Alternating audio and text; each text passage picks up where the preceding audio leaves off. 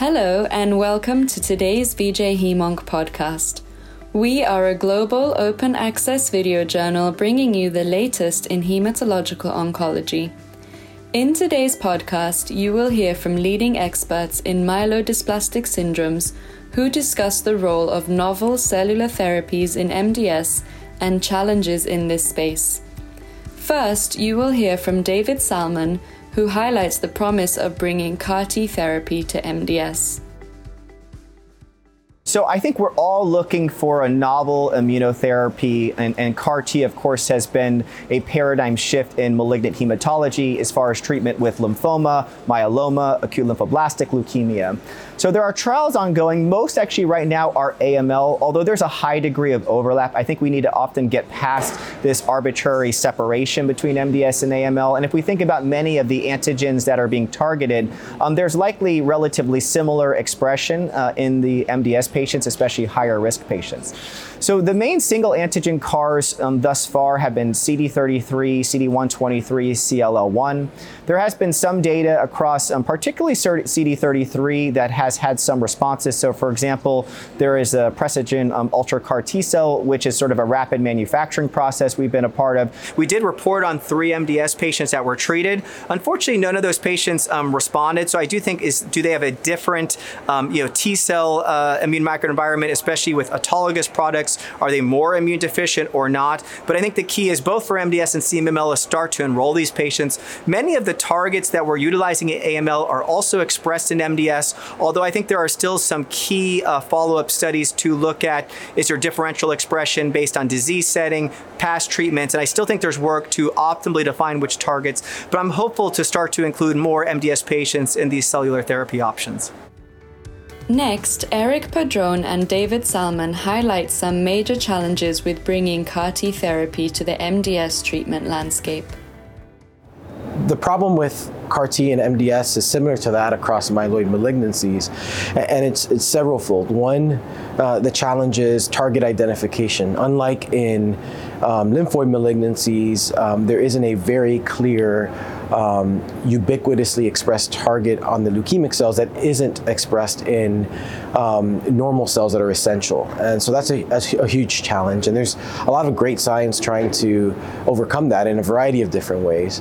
And then the other challenge is that probably unlike lymphoid malignancies, the microenvironment that harbors the leukemia, the bone marrow of myeloid neoplasms, is quite immunosuppressive, whether that be through the expansion of myeloid-derived suppressor cells or inflammatory cytokines, and whether it be that the CAR-T just doesn't get to the bone marrow at sufficient quantities, or it gets there and it's just ineffective, is another major hurdle. And so again, there's great science trying to identify therapies that could augment that microenvironment to make CAR-Ts more effective. But there's still, I think, a long way to go. There's very exciting clinical studies led by David Salmon at Moffitt as well, who's looked at CAR-T and myeloid malignancies. But our hope is that finding the right target and optimizing the microenvironment are really the keys here. I think CAR-T development across myeloid malignancies in both MDS and AML probably has 2 major issues.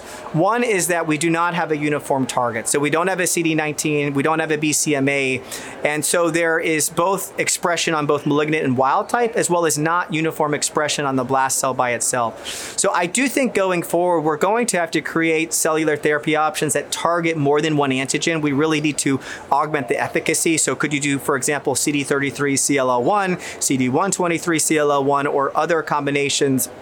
I think this is quite urgently needed to really augment the efficacy. I think the other issue is the fitness and function of these T cells. So again, most CAR-Ts to date have been with autologous products, and are their T cells dysfunctional to the point that they will not be effective? I think is a big question.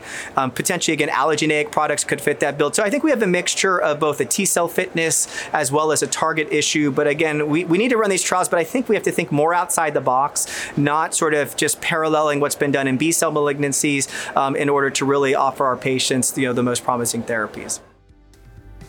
Lastly, you will hear from Jacqueline Garcia, who discusses the importance of implementing novel immune therapies in MDS, agents under investigation, and ongoing trials in this space. It's been a real challenge for us to get great immunotherapies in the MDS landscape, but we had learned already from the high success with transplantation that manipulation of the immune environment is absolutely critical. So for a long time, we had been trying to take a look at the role of checkpoint inhibitors, and though there is some early encouraging data and safety, we just hadn't seen a lot of efficacy and changes in outcome.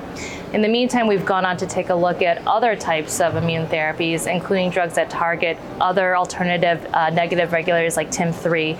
So there was a recent sabatolimab combination study with azacitidine, and the initial studies looked very encouraging and interesting in terms of safety, early response rates, and including among intermediate and higher risk patients. At this year's ASH, they were able to give an update on the Stimulus 1 trial with the phase 2 data that was where they showed patients that were randomized to azacitidine with or without sabatolimab, and it looked like the response rate and the progression-free survival rate did not meet the primary endpoint. But there was some interesting data when you took a look at some disease subsets where there looked to be some divergence of the curves for certain subsets of patients, maybe those with lower disease burden. What we ultimately need is an overall survival readout, and that's been our biggest challenge in MDS, is finding drugs and combinations that can lead to that, especially when we're comparing it to historically to a drug like azacitidine. And so there are phase 3 studies ongoing, including with sabatolimab, where we're hoping to see what the overall survival differences are. Besides sabatolimab, we have a lot of interest in CD47 inhibitors. That's another checkpoint through the macrophage don't eat me signal. And there has been encouraging data when it's combined with azacitidine and even in AML with azacitidine venetoclax. But there is an ongoing trial with azacitidine plus or minus magrolimab, and we're all looking forward to seeing how that reads out. Besides that, there are indirect innate immune system therapies like small molecule inhibitors from IRAK4 and 2 other drugs that are now available and being assessed in the lower risk settings, such as canakinumab or CRC1 2 inhibitors, where in today's early MDS session, we were able to hear some really encouraging safety data and early responses. Thank you so much for listening to today's podcast. We hope you enjoyed. Be sure to follow us on Twitter at VJHemonk and subscribe to VJ Hemonk podcasts on Spotify, Apple, and Podbean. Until next time.